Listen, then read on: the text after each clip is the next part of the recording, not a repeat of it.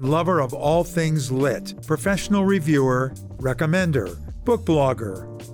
I am your host, Lloyd Russell, aka The Book Sage, and you're listening to Lit with Lloyd, courtesy of KCAT Radio. Greetings, literary fans. I'm Lloyd Russell, and this is the 6th podcast of Lit with Lloyd. Thanks, as always, to KCAT for hosting and providing us with this great opportunity to talk to Bay Area authors. Our guest today is Cara Black. She has written 19 books in a series set in Paris about private investigator Aimé Leduc. Her most recent book, 3 Hours in Paris, is an historical fiction novel that imagines an assassination attempt on Hitler by a female American sniper. Cara has been nominated for a whole bunch of awards, and we're thrilled to have her here with us today. Welcome, Cara. Thanks for making yourself available today. I appreciate it, just as I did when you came to our book club twice. Start by telling us your Bay Area roots and why Paris. Well, it's nice to be with you again, Lloyd, actually. Thank you. We're kind of in person. No, it's great. So my Bay Area roots are, we moved here from Chicago when I was 5 years old. We lived in Woodside. I grew up there, went to Woodside High, but we lived in the poor part of Woodside. I hasten to add, the non-horse zoned area. I actually walked to school at Woodside High. I went to Sacred Heart with, French nuns taught us, and so I learned a very strange kind of French, which I found was super old French when I got there. My dad was a Francophile. My uncle had lived in Paris after World War II and studied, in the GI Bill, but he just drank a lot of red wine. And so we had this strange sort of Francophile atmosphere in our home, even though we are not French. And so I went to France and, went hitchhiking. I went back over the years, and then it was probably in the 80s. That's right. My friend took me to the Marais in Paris, which was then totally ungentrified, really very different from what many of your listeners will know, and showed me the apartment where her mother, who'd been a hidden Jewish girl during the German occupation, 14 years old, was hiding when her family were taken. So that really, that just kind of stuck in my head. And 10 years later, I went back there with my son, who was very little, and I thought about that. And I remember I went out at night after I put him to bed. He's now just bought a house in Denver, so it's quite different, as I was telling you. But I walked out, and I think I found the apartment my friend's mother had lived in. I'm not sure. And it really hit me then, because now I had a young child, and I thought, what if I had been a young mother during the German occupation? What would I have done, to feed him, to keep a roof over our head, all those things that must have just been awful for people to try and figure out. So I had a different kind of, feeling about this. And my dad, who was a huge reader, said, why don't you write about that? So voila, my life of crime started there. Wow. How did you pick the subject matter? And if I'm not mistaken, each book takes place in a different section or arrondissement of Paris. Arrondissement, right? Exactly. Yeah. I did take French in college. Okay, well, it's showing. But yeah, it was the first story. It was really a labor, I don't want to say just love, but I'm dying to tell this story. I was trying to figure out what it would have been like, trying to put myself, how would I have handled it? How would a character have handled it? So I wrote the story, Murder in the Marais. And then I thought, that was really good. And then my editor said, well, where is Aimé Leduc, who I, invented while I was writing, half French, half American. Where's Aimé going next? And I said, excuse me? And she said, well, what about her dog and the man she met and her partner? And you are writing a series, aren't you? And I lied and said, of course. So I just moved to the arrondissement where I was staying with my friend, sleeping on her couch. She also had a young child, so I would go stay with her. And so I started writing about what could be a crime that my detective could investigate in her neighborhood, because I got to know it. And and then the next one, and they wanted a contract, they wanted another book, and I just moved her around. I mean, she was a detective, so it was great. She could move around the different districts of Paris. You know? Okay, I want to ask you more about this, but as just a side note, can I ask you if the 14-year-old girl survived? Yes, and she is still alive. Oh, wow. Mm-hmm. And are you in contact with her? I have been, yeah. Her mother, who was 14 at the time, my friend Sarah is my age, but her mother survived. Wow. Lived in the apartment alone until liberation. Was hidden by different people. Wow. And even though it was French police who had rounded up her family on German orders, the concierge's concierge's son was a policeman, and he actually told her to hide when they came back to look for her. Wow. So the thing is about collaboration and the occupation, and it's about the gray areas. You know, no one is completely right or wrong, and in a very trying times we have to ask ourselves, what would we do? Yeah. I mean, you know, we've all heard so many stories like this, and certainly, you know, historical fiction is one of my favorite genres. I know. But you actually have lived it, and that's really crazy. Okay, back to Amy LeDuc. When did the first book come out? I believe it was published in 1999. Okay. And you wrote 19 straight books about Amy. Mm-hmm. Her investigations, yeah. Yes. Why 3 Hours in Paris, which is nothing like Amy LeDuc? Well, I guess there was a thriller writer inside of me bursting to come out. And I had so much historical details about World War II and the occupation, because as I was going every year, sometimes twice, staying with friends, researching the Amy books, you know, going to the different districts and being in the quartier, meeting experts or meeting people who'd lived through that time. I met a lot of people. I would start to, you know, I have my little notebooks. I love these notebooks I get in Paris, you know, all the really cool ones. I have one for, you know, kind of different language. I have all different kinds. But there was one that was always these historical details. You know, where was the building with the bullet holes in it? Where was this? Where was that? Or this is where the Germans had a radio station underground. All these things that I would hear about. So they went in the notebook. They didn't go in an Amy story. You know, it was just not, though sometimes it depends on the story, what fits. And my editor said, sometimes she would say, this is great detail. This is really interesting, but it doesn't belong in an Amy book. Put it aside. So I did, you know. And after a while, I started having a lot of those. And in between Amy books, I started writing a rough draft. Very, very rough.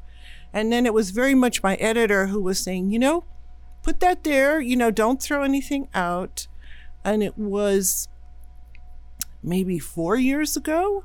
I was reading just a regular history book about World War II, as I often do. Mm-hmm. And there was a little footnote at the bottom of the page. And it said, Hitler came to Paris for 3 hours.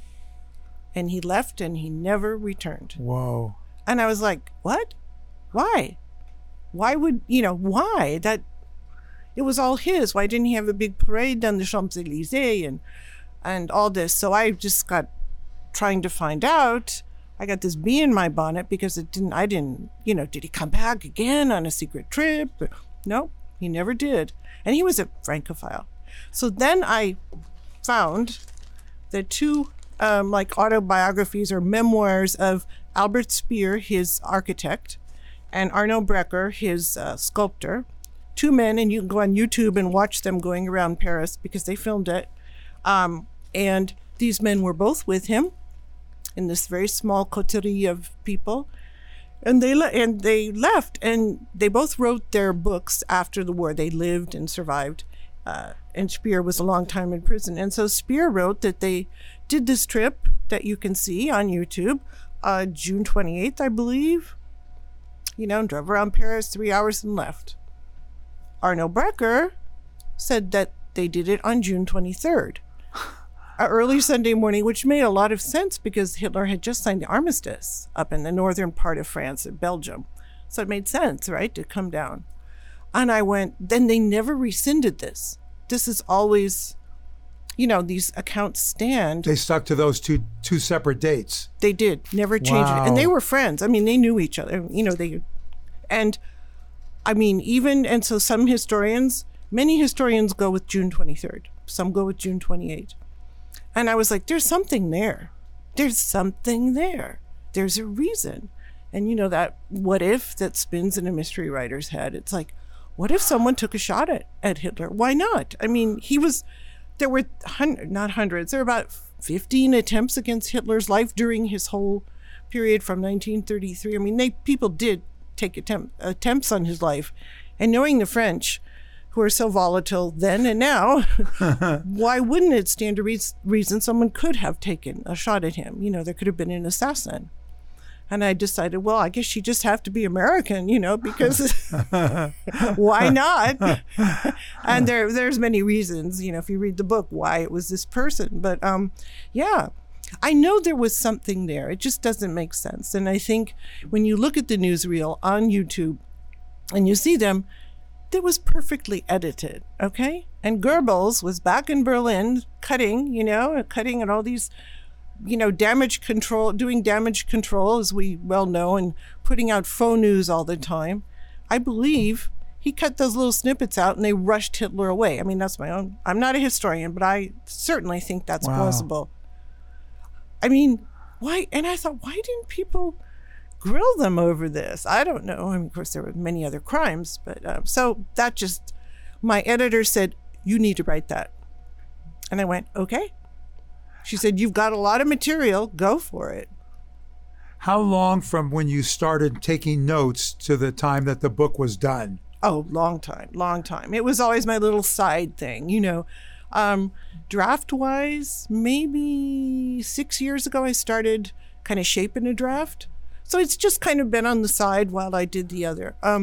But I grew up reading thrillers, my dad's thrillers.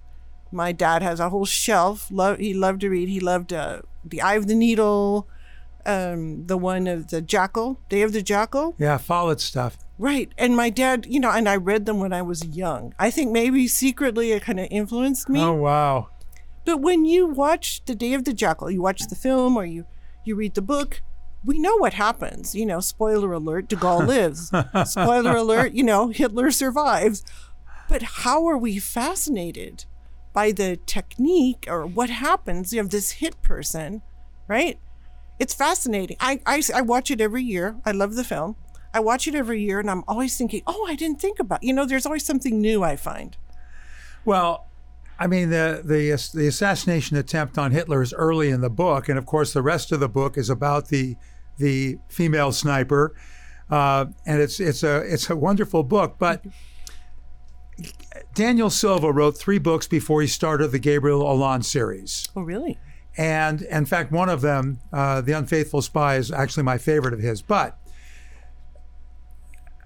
now, after he's written 15 to 20 of them, I don't know what I would do if I saw that he came out with something that was a standalone. How has your standalone been received by your readers?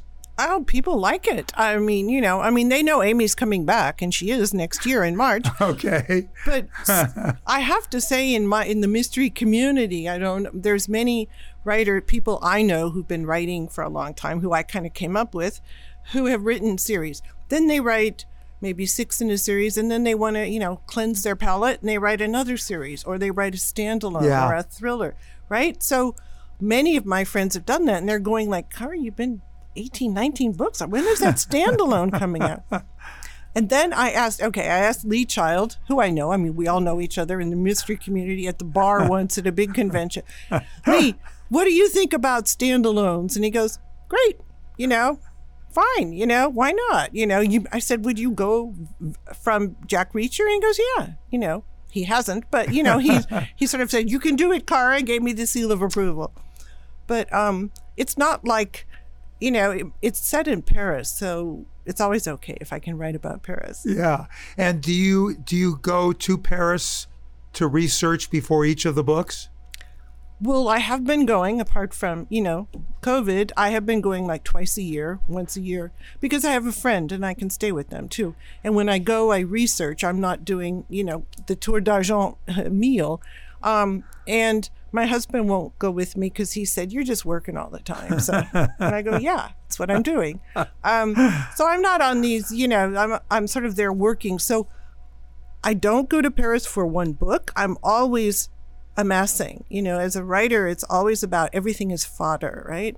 So you're always squirreling it away in some little pocket or some little notebooks, and it'll in a file, and it'll be like, yeah, what about that? So often, like for 2 books ago, I was going to set it in this district, and I was like, I need the crime that is organic to this place. And then I went, oh yeah, it's that thing I wrote about, and I found my notebook from 3 years before, and that crime works there.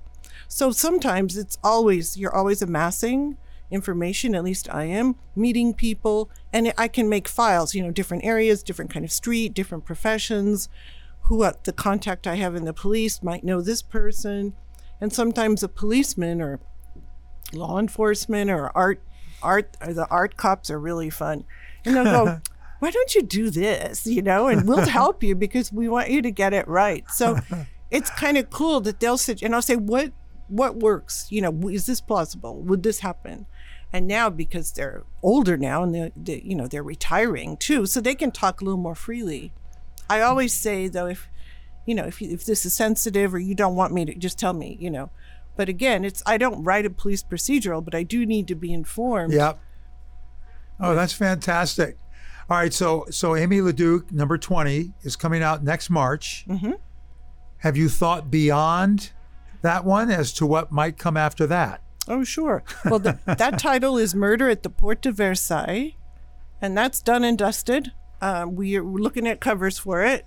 The book that is would you call it sequel, the further Kate Reese adventures as a sniper, I've sent it to my editor because I was home all last year. Remember, Lloyd? Yes. I wrote 2 books because I was home. And so I have written another one. I have no word from my editor yet. And then I'm going to Paris unless something happens, knock on wood, in end of August to teach a workshop and to do research for Amy next one. Wow. That's so cool. I hope I get to go. Yeah. All right, let's go back 20 plus years. You've written your first Amy LaDuke. Tell us the process of getting an agent, editor, publisher, or agent, publisher, editor. Sure. So that was in the dark days or the old-fashioned days of 1990s. It's, before there was self-publishing or hybrid publishing. Uh-huh. So I didn't really understand it. My husband had a bookstore. So he would go to the ABA, what do they call it now? The big book. Yeah. And he would go, and buyers, book buyers, or not buyer, the sales reps would come talk to him and come and talk to him about books. And so he got to meet a lot of people, and he met people at Soho Press who published a line of foreign mysteries. And he would see them every year, and he goes, my wife's kind of working on this thing, and would you be interested? Because you publish foreign mysteries, which in the 90s, this is before the girl with the dragon tattoo, before the Nordic, before a lot of, we started getting here in our country, right? Foreign mysteries. Yeah. So then I started, he started telling me, I asked, could I query them? Would it be okay? I'd finish the manuscript. And I queried them directly because they did not require an agent to submit. It's changed. It's changed now, but then. Oh, okay. So I did, and yeah. Who did you end up signing with? Soho Press. Soho Press. Okay. Are you still with them today? I'm still with them. Oh my gosh. Did you ever get an agent, or you just never needed to? So when I got a contract, one of my friends said, you've got to have a lawyer or a agent look at it. And I said, I'm going to sign it anyway. She said, no, you've got to be businesslike. You've got to have someone professional look at it. So there was a woman, Linda Allen, who lived in the city. She was Laurie King's agent. Uh-huh. And I said, could I pay you, to look this over for an hour, whatever. And she did, and it was fine. And then we agreed to stay in contact. And then later on, when I saw her again, she said, Cara, do you not want an agent or do you want an agent? And I said, yeah, I'd like one. She goes, let's have lunch. So I was with Linda, who did, but again, I established the relationship with Soho. Yeah, yeah. And I was with Linda until she retired. And then I was referred to another agent with Curtis Brown. Wow. And you're with that second agent still? Yeah. Mm-hmm. Have you had, authors have told us about how important the editor is. Have you had the same editor the whole time? So when I was signed by the owner of the Soho Press, Wow. Laura Haruska. It was small. It's a small operation. And she edited me, and so did another person there who left later. But Laura edited me for many books. Incredible editor. Huh. She passed, and then her daughter, Bronwyn Haruska, took over Soho. She was a journalist for KQED at one time up in the city. And Bronwyn hired editors, and Juliet Grams, is my editor. She's still editing my books. And author. Yeah, Juliet, of course. Yeah. Oh, that's great. So I think for most of your authors, I've been with the same publisher for every book. So that's probably different, I would imagine. A little unusual, yeah. So you obviously have had a lot of success with the Amy LeDuc series. I want to explore that a little bit more. Were you ever tempted to contact the Penguin Random Houses and the Simon & Schusters at all? To actually go with a bigger publisher? Well, it's kind of, I was told that it's kind of impolite. It's just not good stuff to do that. They all know each other. All these people, the reps, the agents, the publishers, and especially it used to be in New York, people, maybe it still is. They still meet up and they talk. People, it's a small world in that kind of, especially crime world. I would meet different editors, different houses at these big mystery conferences and talk to them.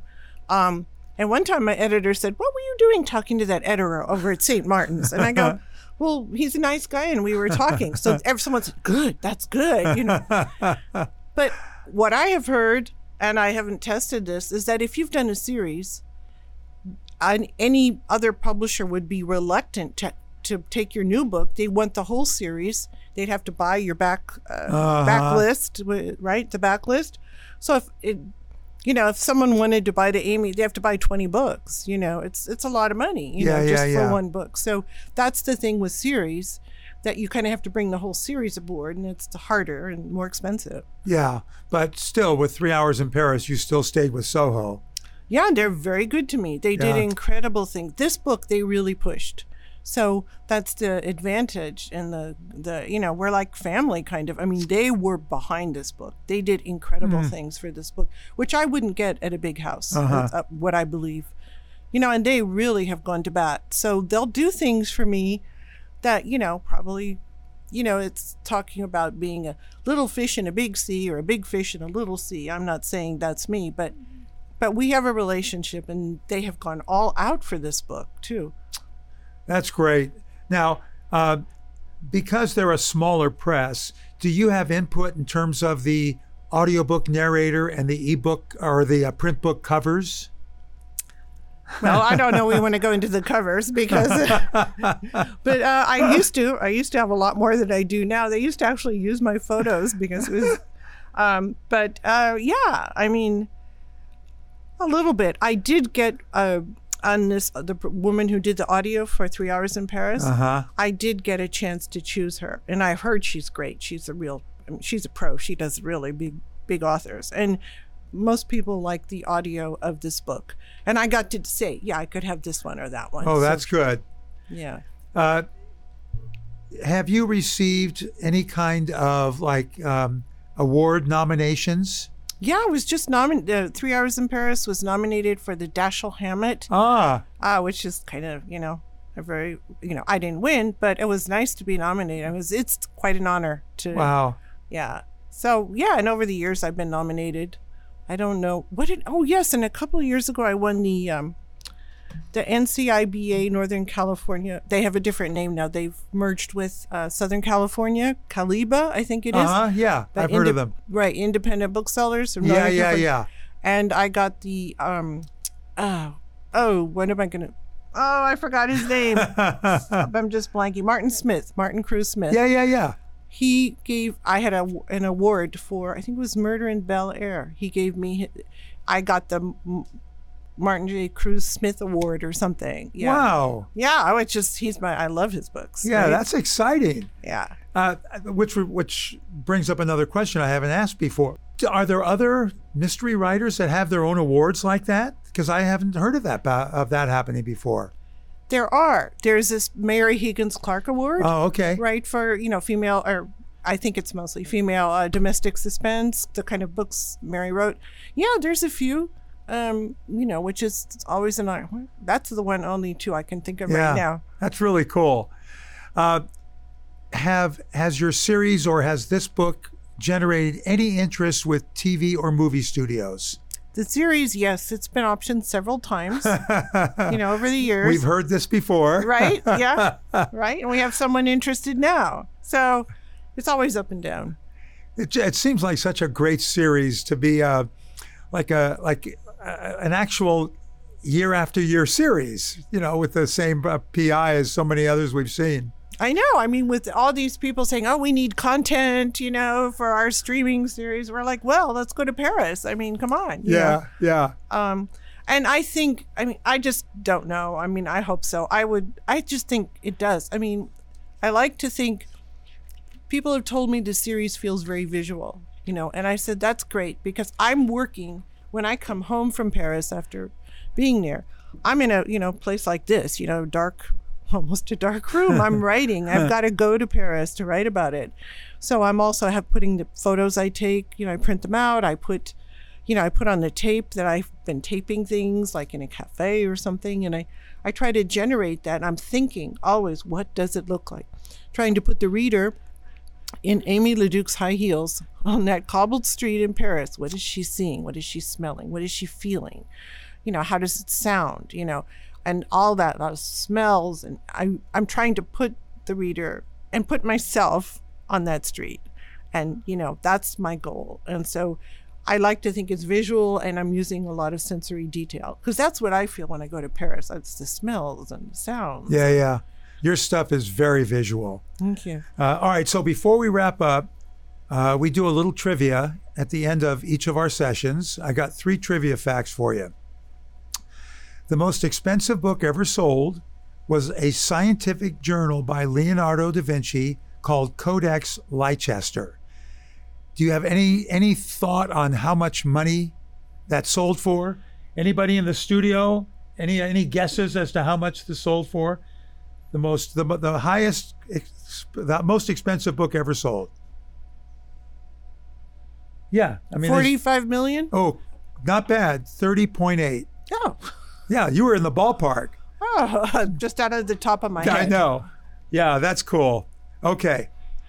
In Victor Hugo's Les Miserables, there is an 823-word sentence. And that might not even be the longest sentence in the book. I love that. Here's a good one. Leo Tolstoy's wife copied the 1,400-page War and Peace 7 times by hand. I hope he was nice to her. I mean, that's inconceivable. I write a paragraph and my hand hurts. Oh my God! Isn't that crazy? Kudos to her. Exactly. All right. Well, I got to tell you, Cara, that went way too fast. I mean, you're so interesting. And even after having you at the book club twice, I learned a bunch of stuff today that I didn't know about you. And it's just fantastic that you came. I so appreciate it. Well, thank you for inviting me, and it's great to be here. And, let's do it again. Absolutely. And thanks again to KCAT for hosting us.